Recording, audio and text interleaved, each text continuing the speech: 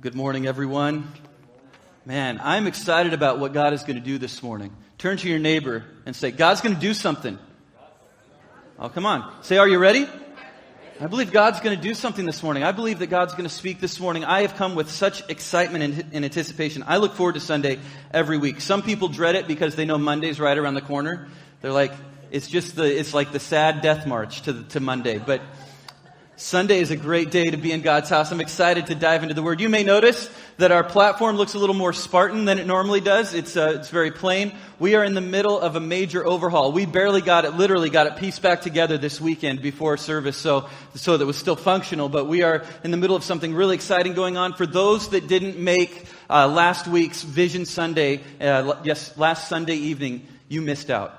Because it was awesome. It's exciting to hear the visions that God has put in our leadership's heart and where we believe that He's leading our church in the weeks to come, in the months to come. I am coming with just an excitement for what lies ahead. So it's exciting to know what God is preparing and what we don't even know about, what we can't come up with ourselves, but believe that He has. Hey, Aaron, my mic is a little bit hot to where it's humming a little bit, so you can bring it down just a tiny bit.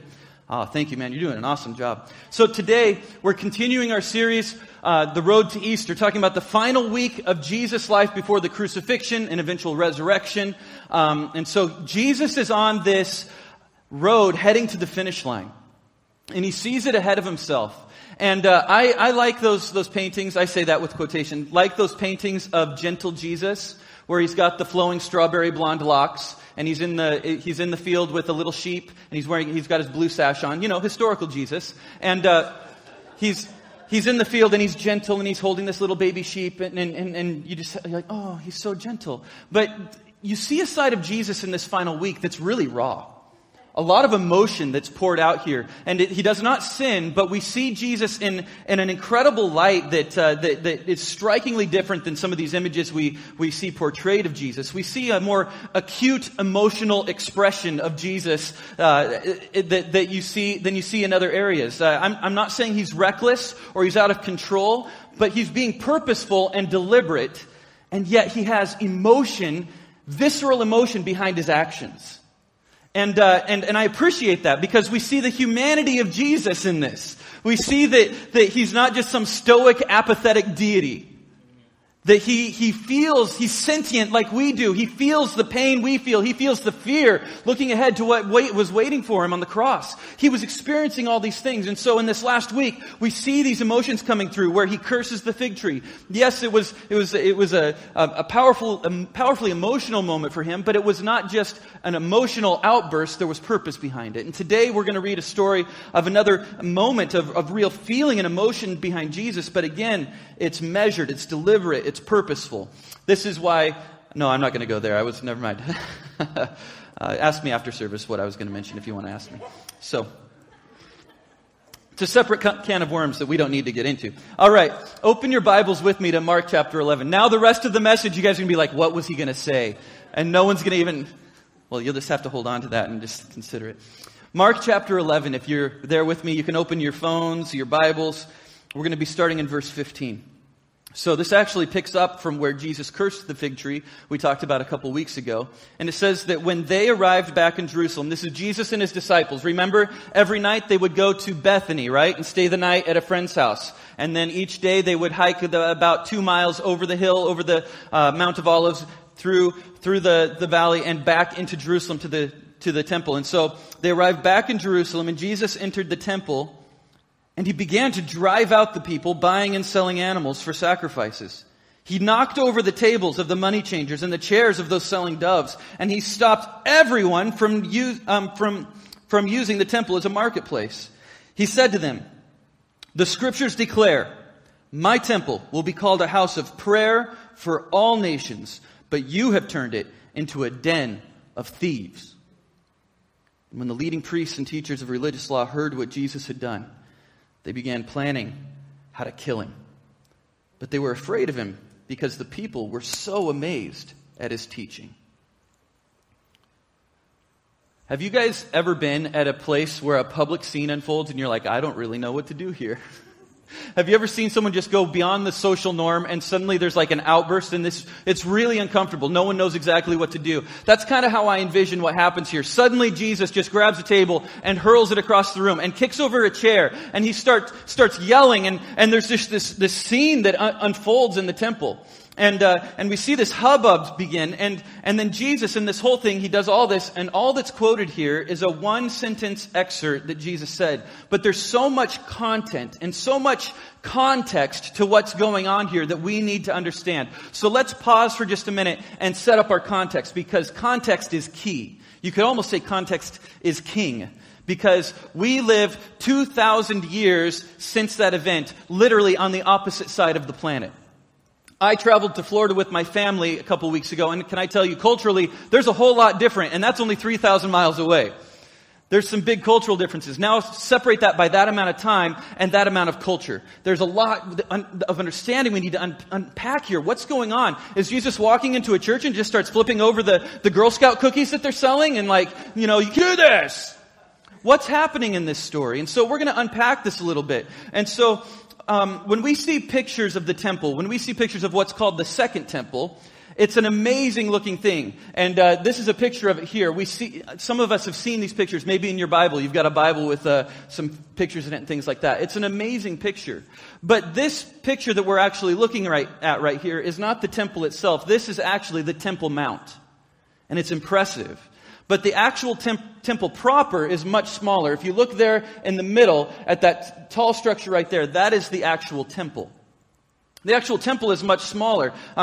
You see, what happened was King Herod was king of the region, and he wanted to build something that would really bring him some huzzah.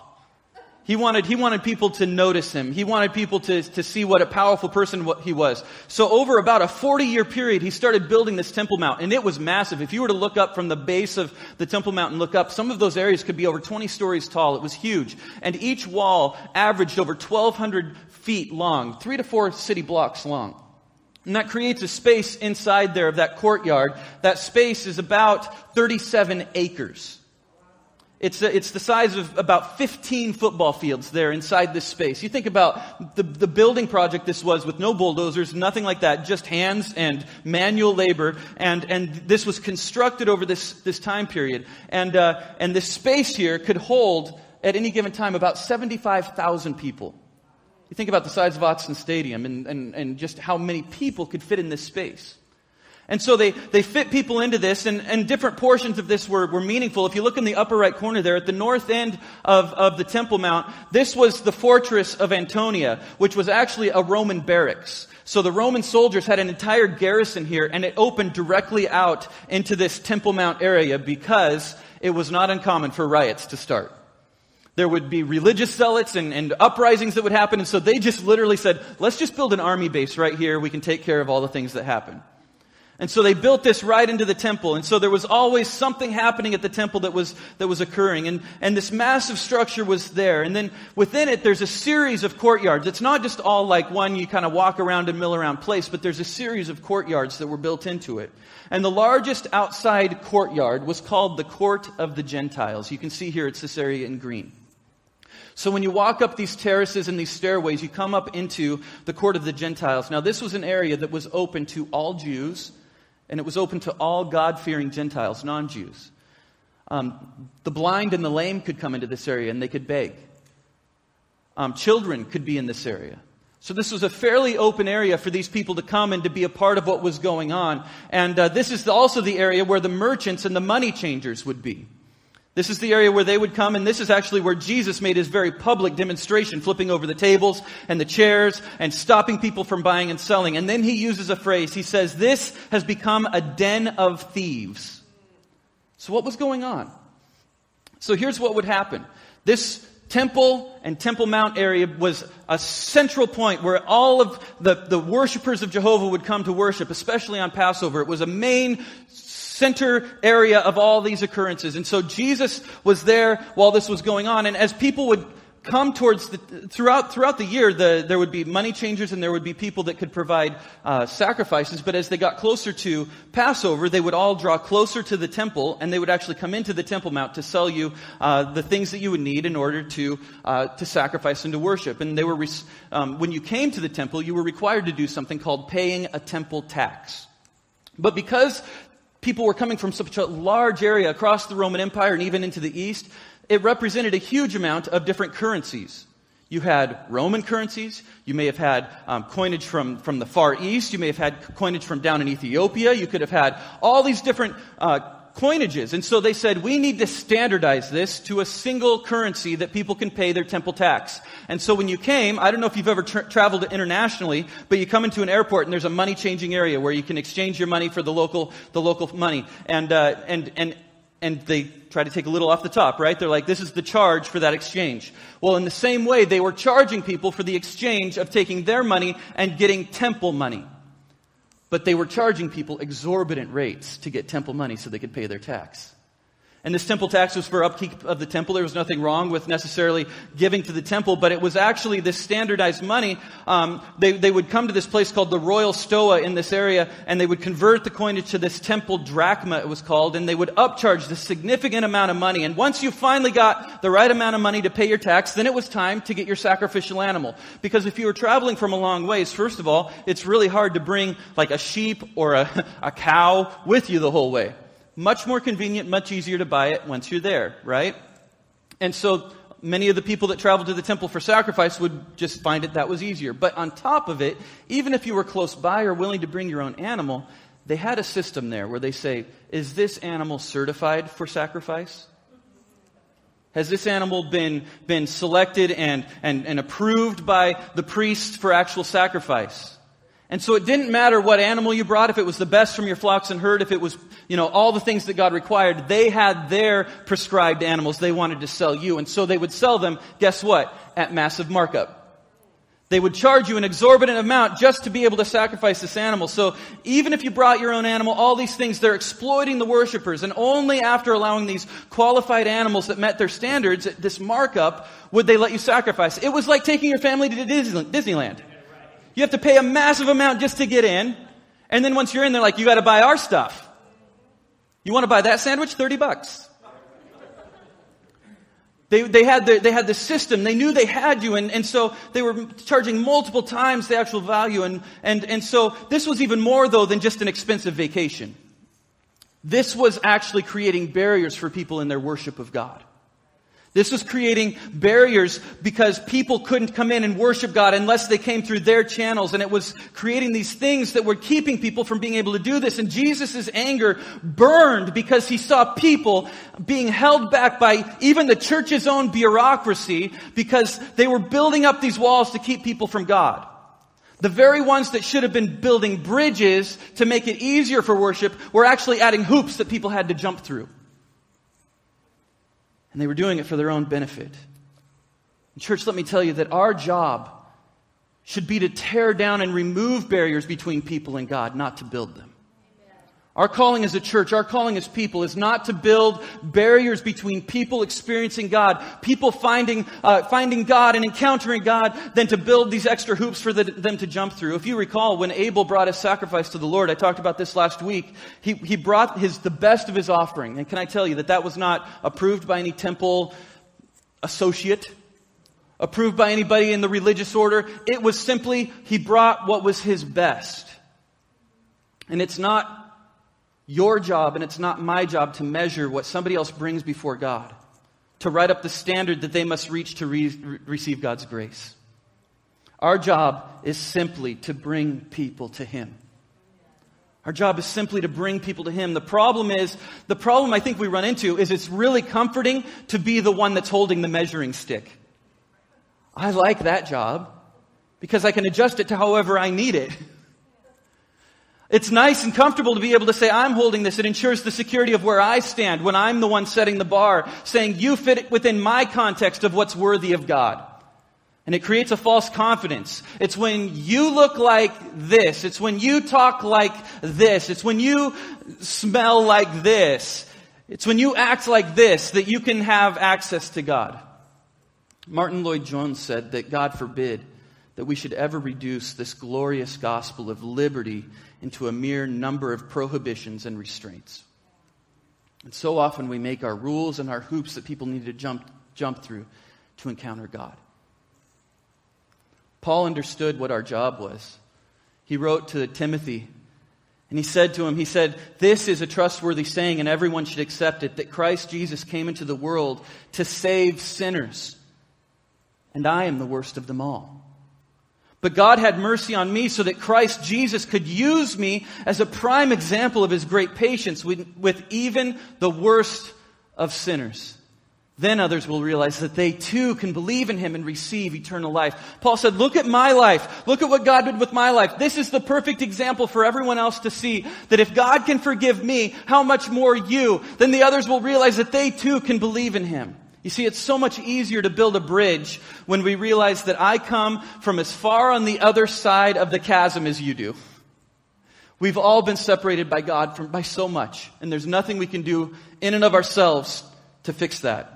I couldn't save myself, but God had mercy on me, and He has mercy for you too.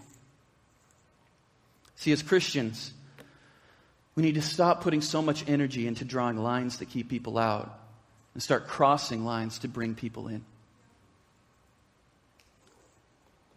The religious leaders thought they had it all figured out. We'll set up these standards, these things that people need to do to approach God on the right terms. But we need to cross lines and say, just come to Jesus. Let me tell you what He did for me. Let me show you what He did for me. And Jesus sees this happening and it angers Him, and He sees this and He says, in my Father's house it's to be called a house of prayer.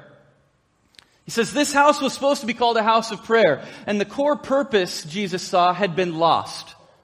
The core purpose of the temple had been lost. You see, it had actually become, it's really interesting. I pulled out from my library a stack of scholarly books. It was so fun reading through them about the temple. I got way too deep. I probably overread a little bit. Have you ever over-researched and you're like, now I don't know what to do with all this?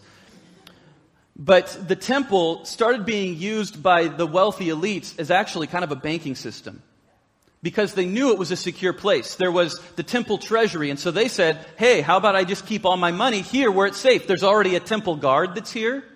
It's all set up for me. So it became a place of commerce. They kept their money there, they traded, and it became something that was just a convenience for them. And rather than being the holy place of God, it became something that was something more than it should have been. The core purpose had been lost. The focus had been lost. And it had become just this economic center. It had become its own machine. And sometimes, let me tell you, the temple is not just cluttered with animals and money changers, but instead sometimes it's cluttered with us coming to worship and our hearts are actually far from God. We come into the temple and all the other things that we're thinking about have filled our hearts and minds and our thoughts. We come and we sit in our chair on Sunday and we just allow our minds to become busy with all the things that are going on in our world.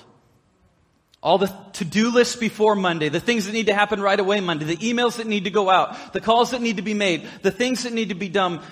We come and we sing our songs, but our tunes then are tarnished by pride and jealousy that we've been carrying with us. We give our tithes and offerings, and but we allow our spirits to engage in thought patterns that are destructive. We even harbor feelings of resentment and hate. And in the same way, the temple had become this place that was really a suitable alternative. If we allow hypocrisy to exist in the temple, it'll take over. If we allow this hypocrisy to live long enough in our own lives, it will soon destroy our ability to pray and destroy our ability to pursue God. And so these extra things start to build up, and Jesus clears it out. He sees what's going on. He says, this can't happen anymore. Don't you realize the purity of what this was here for? It's to be a house of prayer, to be a place where we have relationship and communication with God. It's become so much more, and it's become so much extra. So Jesus clears out the business being done. And then He says to the people there, He says, the Scriptures declare, my temple will be called a house of prayer. But this is the part we often overlook. Of all nations. Of all nations. This was a loaded declaration, though. I don't think we realize that in our context, but to hear what Jesus said was loaded. Because we just talked about that there was this outer court that was the court of the Gentiles, right? That was the area where pretty much the general population was allowed. But as you move inward, there was an actual balustrade fence that went along inside the temple. A wall that was there that had signage on it, and it had inscriptions warning that any non-Jew that proceeded beyond that wall would be killed.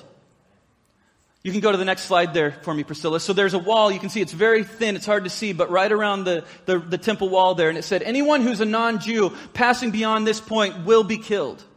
And that next space inside there, that green space, was called the Court of Women. And only Jewish men and Jewish women could enter this court. And within this court, it had, you can go back one for me, this yellow area. So this court was an area where they had the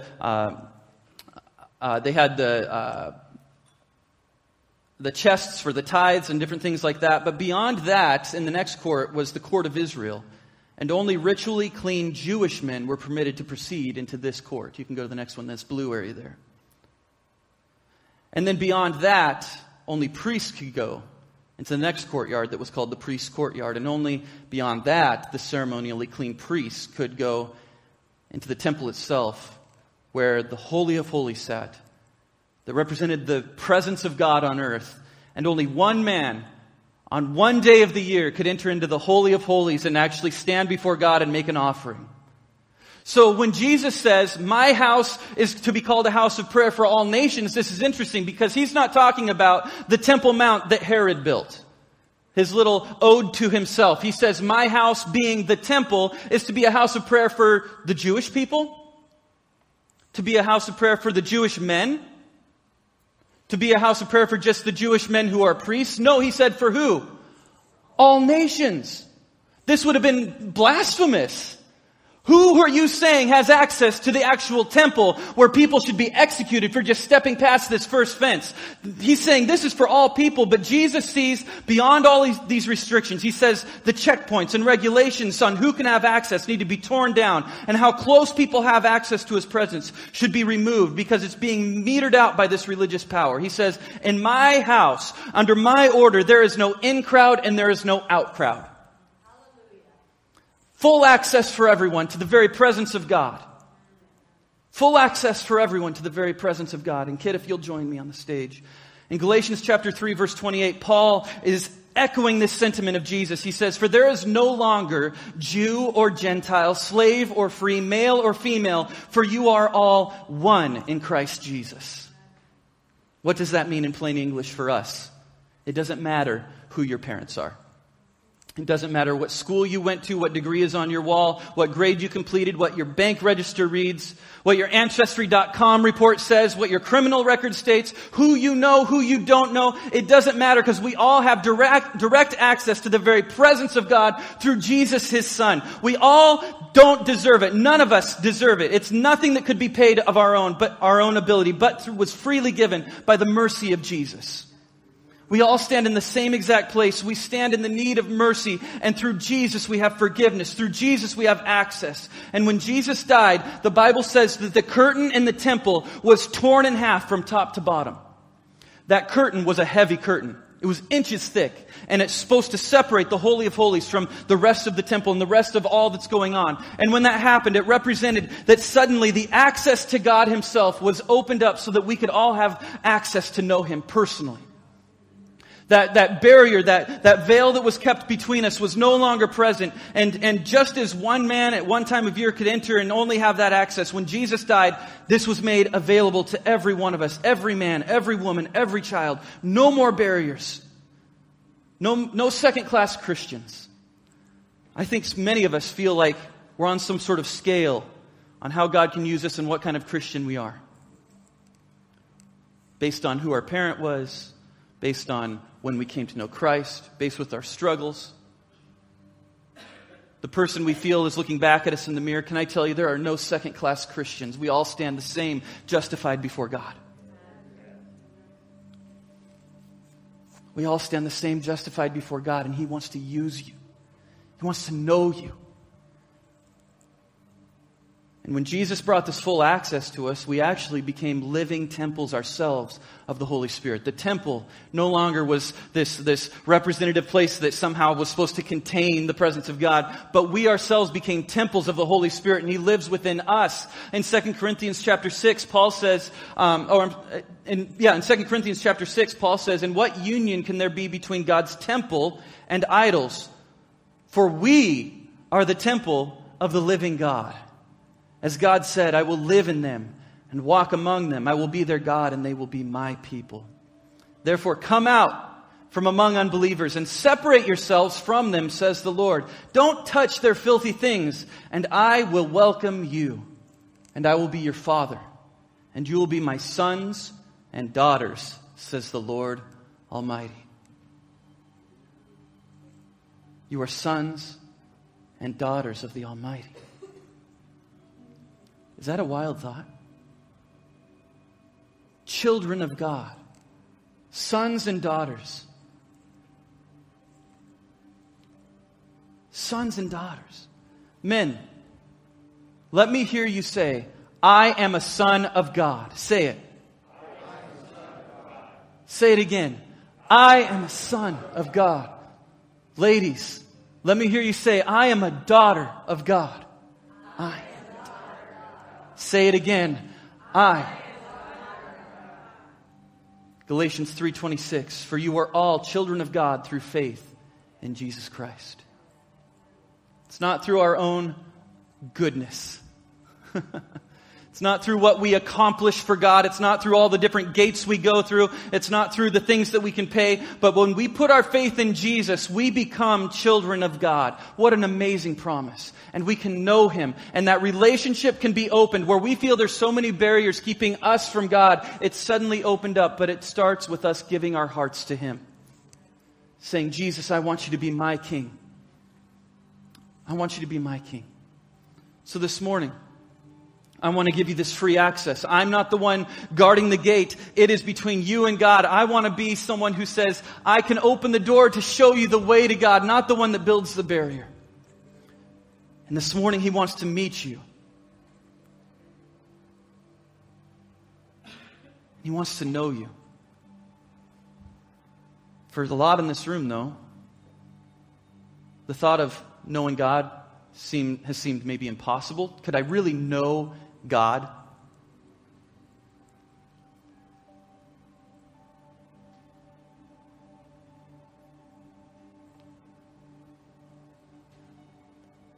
Or maybe it seems scary.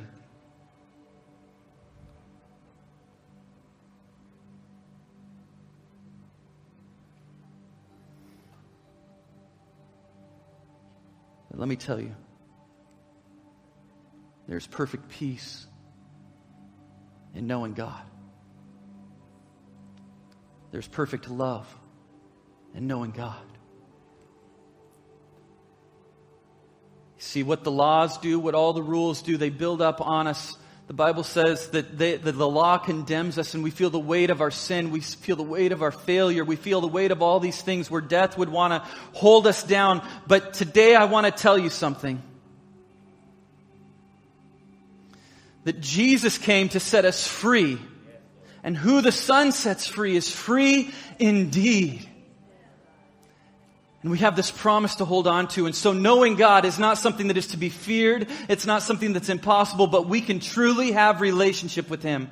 And it's done in this way. The Bible says that when we confess with our mouth that Jesus is Lord, and we believe that in our heart, that God raised Him from the dead, we will find salvation and we will know Him. And so this morning, with our heads bowed and our eyes closed, if you have been feeling like you're far off from God, maybe you feel like there's a religious precedent that's been there, and you feel like I just am not reaching the necessary levels that are okay for me to approach God, can I tell you that they are not there? That it has been removed and Jesus has given you full access through His blood. And so today, if you feel like you've been standing far away from God and you want to come to the Father today and give Him your heart, with our heads bowed and our eyes closed, I want you to raise your hand and raise it high. I want to pray with you. Thank you, Jesus.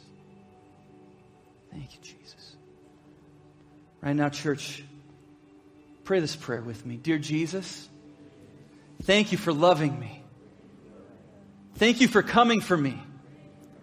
I was lost. I was lost in my own sin and my own failure and all the rules around me.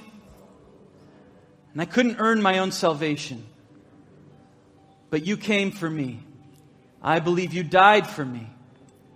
And you rose again so that I could know God. So today I make you my King. I make you my Lord. I will follow you from this day forward. In your name, amen. Amen. Praise God. If you prayed that prayer, I would love to talk with you more about what it means to know the King, to follow Him, to connect you with resources, and what it means to now follow Jesus as your Savior. I'd love to have that conversation with you in a moment. We're going to do our connection cards together. Just note on your connection card, there's a little checkbox that says, I've given my heart to Jesus. We want to help you along that road. We will not become a bother or a burden to you, but we want to help you with understanding what that means. It's a wonderful thing that we have people now that are children of God, and I'm so excited that I got to introduce you to the King.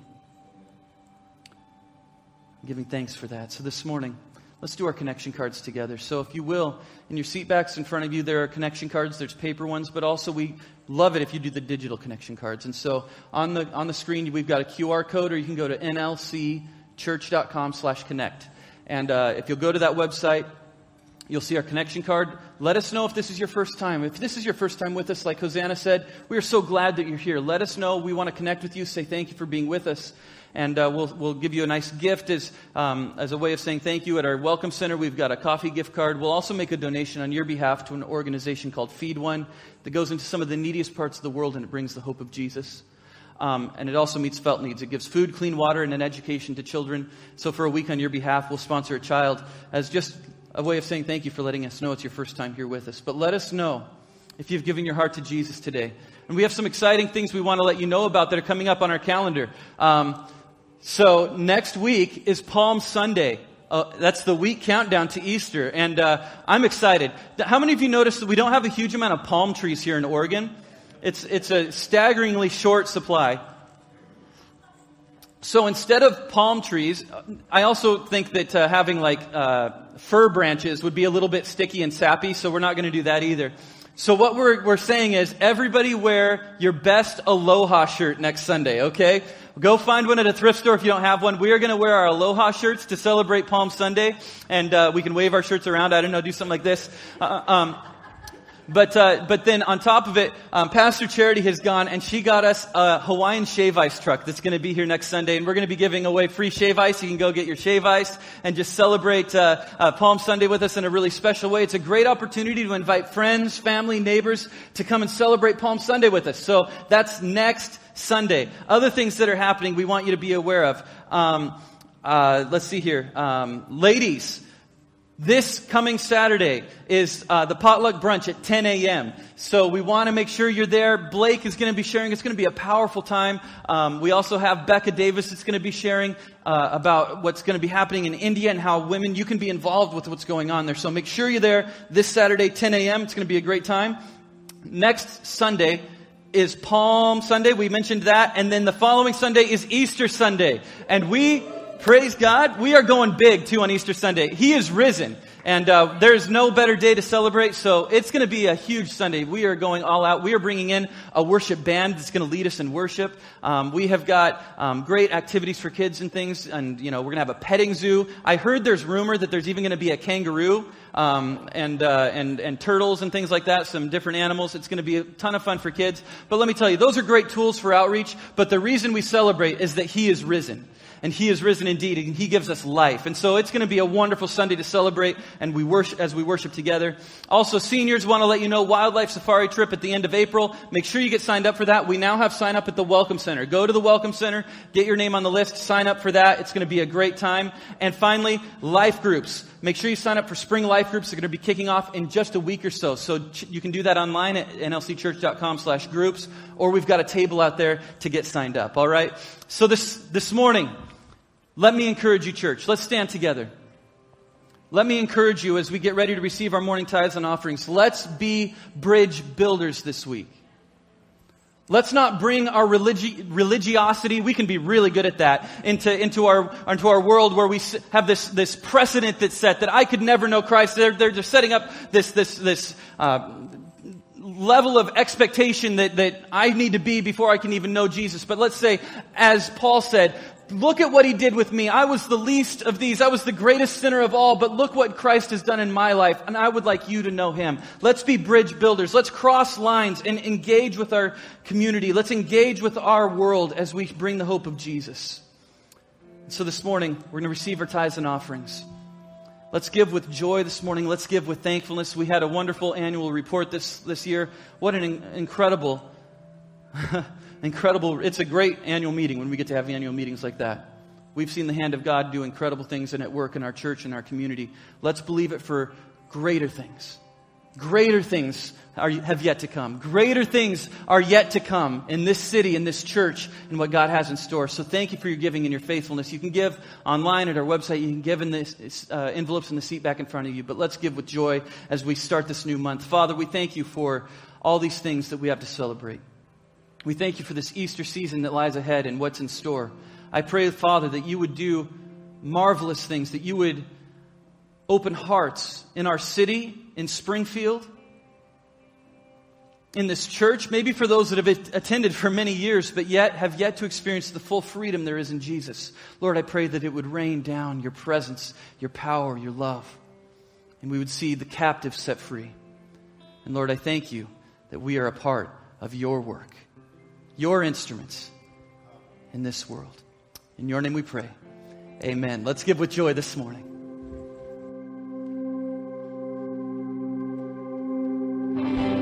From the rising of the sun, let his praise be heard. From the east to the west, and the north to the south, let everything that has breath praise the Lord forever. Let everything in my soul praise the Lord. Let everything that has breath praise the Lord forever. Let everything in my soul praise the Lord. Praise the Lord. Oh, praise the Lord. Amen. Amen. All right, church, God bless you. Have a wonderful, blessed week. We will see you here next Sunday on Palm Sunday. God bless.